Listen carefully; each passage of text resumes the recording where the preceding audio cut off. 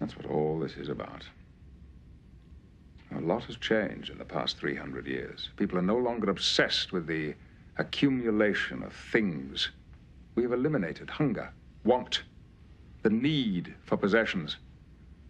We've grown out of our infancy. We live in a society where we go work for dictators every day, where the rich destroy the planet, and those who try to stop them are thrown in jail, and where the fluctuations of the so-called free market can destroy our lives at any time. Most of us have never really known anything else. Marx's goal was to aid the struggle for a truly free and democratic society against alienation and unfreedom in all their forms.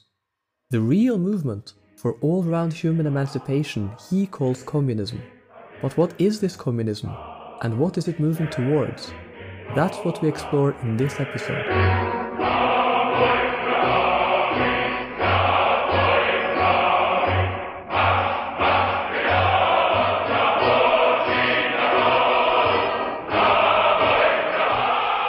A lot of liberal and utopian socialist plans for how they want to fix the world start from some sort of abstract notion of morality or justice, criticize modern society for failing in some way, and set out to give us their personal solutions to all our problems.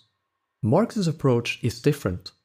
Marx instead begins from a diagnosis of real capitalism and understanding of how it operates, the forces and tendencies it gives birth to, the potentials for greater freedom and human development it carries within itself, and how it prevents these potentials from coming to fruition. For Marx, capitalism has made communism possible. Capitalism, he thinks, has already socialized and collectivized production. Today, we overwhelmingly work not as individual craftspeople and farmers, but in large-scale agriculture, factories, and office buildings. Capitalism also gathers workers together into these collective places of work, unifies them under common interests, and develops the means of communication between them. Capitalism develops the forces of production to a level where the abundance of communism becomes possible, and the communist movement can grow. As workers are gathered together, unified by their interests, and better able to communicate, they begin to organize and pursue their own interests, to fight for better wages and conditions in the short term, and for a free future society in the longer term. This is why Marx thinks that capitalism inevitably gives rise to workers' movements and different strands of socialism. This doesn't mean that it is simply enough to sit back and wait for capitalism to abolish itself. Rather, it means that capitalism contains its own conditions of transcendence by generating the social movement that is capable of replacing it. This explains why, for as long as we've had capitalism, we've had visions of its transcendence, ideas grown, nurtured, and developed by social movements emerging in opposition to it.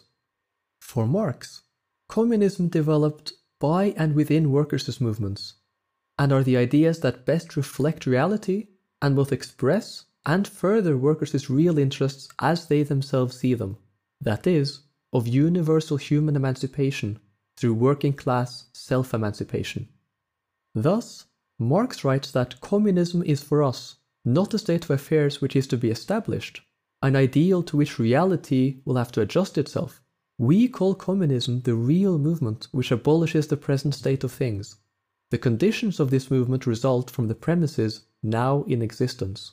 For Marx, communism is the seed that will grow into the future society that is already contained by capitalism. In this sense, capitalism is the mother, not the enemy, of communism.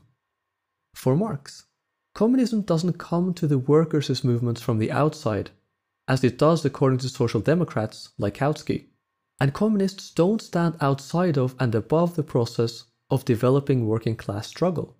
Rather, communists are, or at least should be, an organic part of those movements who help to build them in order to grow them to maturity and take us to a new world. Like a midwife, communists are to help our society to bring forth the new life it's already pregnant with. Communism, for Marx, is not some ideal to strive for, but a real social movement towards a new society.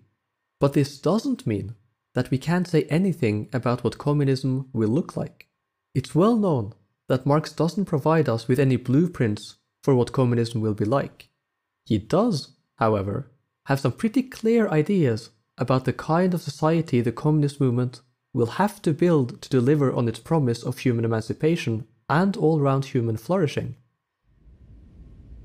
The challenge, Mr. Offenhaus, is to improve yourself, to enrich yourself. Enjoy it. This is not the kind of abstract theoretical speculation we find in the utopian socialists or among liberals. They are concrete generalizations based on and rooted in tendencies and movements of the present. For Marx, free conscious activity constitutes the species character of man, and communism is the true appropriation of the human essence through and for man. It is the complete restoration of man to himself as a social, i.e. human being. It will realize free individuality based on the universal development of individuals and on their subordination of their communal social productivity as their social wealth. This isn't where human history ends, it's where truly human history begins.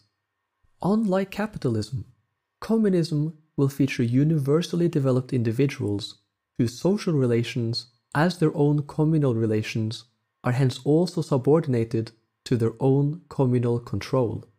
Thus, under communism, individuals obtain their freedom in and through their association. To Marx, this requires four things. First, bottom-up democratic rule in all areas of society, replacing capitalism and the state. Marx writes that modern universal intercourse cannot be controlled by individuals unless it is controlled by all. He writes of communism as a society where class distinctions have disappeared and all production is concentrated in the hands of associated individuals. Importantly, it will be based on the free exchange among individuals who are associated on the basis of common appropriation and control of the means of production. Secondly, this requires a form of bottom-up planning, not the top-down planning seen in modern states. This is to prevent not only ruling minorities, but also impersonal domination by market forces from having power over or dominating people. Under communism, society regulates the general production, and he writes of communism featuring the planned distribution of labor time among the various branches of production. Nothing could be more absurd than to postulate the control by the united individuals of their total production on the basis of exchange value of money. This is antithetical to the free exchange among individuals who are associated on the basis of common appropriation and control of the means of production. In Volume 1 of Capital, Marx asks us to imagine for a change an association of free men, working with the means of production held in common and expending their many different forms of labor power in full self-awareness as a single social labor force, regulating labor in accordance with a definite social plan. The social relations of the individual producers, both towards their labor and the products of their labor, are here transparent in their simplicity in production as well as in distribution. Thirdly, communism will end the hierarchical capitalist division of labor. This is a society where nobody has one exclusive sphere of activity, but each can become accomplished in any branch he wishes. Society regulates the general production and thus makes it possible for me to do one thing today and another tomorrow, to hunt in the morning, fish in the afternoon, rear cattle in the evening, criticize after dinner, just as I have a mind, without ever becoming hunter, fisherman, shepherd, or critic. This doesn't mean that activities aren't organized, that people and institutions don't get together to decide what does and doesn't get done. It doesn't mean an end to subdividing tasks or to modern technology. It means that nobody is bound to one kind of activity only, or to an arbitrarily delimited set of productive and reproductive activities. It means an end to arbitrary divisions between physical and mental labor, an end to excluding lots of workers from planning and managing their own work, and from doing a mix of both physical and mental labor. It means that nobody will be restricted to one kind of activity or profession for the rest of their lives. That people can decide for themselves what they want to do and how they want to contribute to society, subject to what those around them need. Finally, communism will distribute goods and services according to a truly human criterion, hence the slogan, from each according to his abilities to each according to his needs. We can see how profoundly different this is from the institutions of countries like the Soviet Union, who claimed to reflect Marx's ideas. The Soviet Union did not feature the kinds of bottom-up democratic rule, allowing people to take direct control over their own lives. Institutions like these were indeed set up, but they quickly ceased to be organs of effective working-class self-rule. Its system of planning was bureaucratic and top-down, like modern states and large corporations.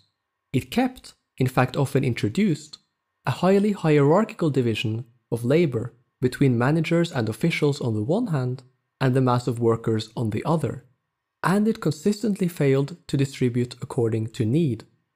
These kinds of societies have not been able to replace capitalism, much less give us the communism that Marx talked about.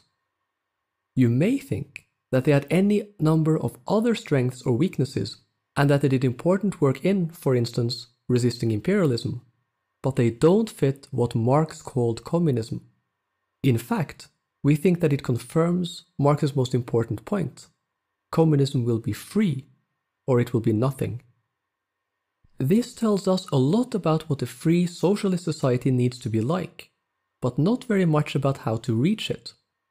If we want to understand what Marx thinks about this, we have to look at his views on human beings, society, and social change.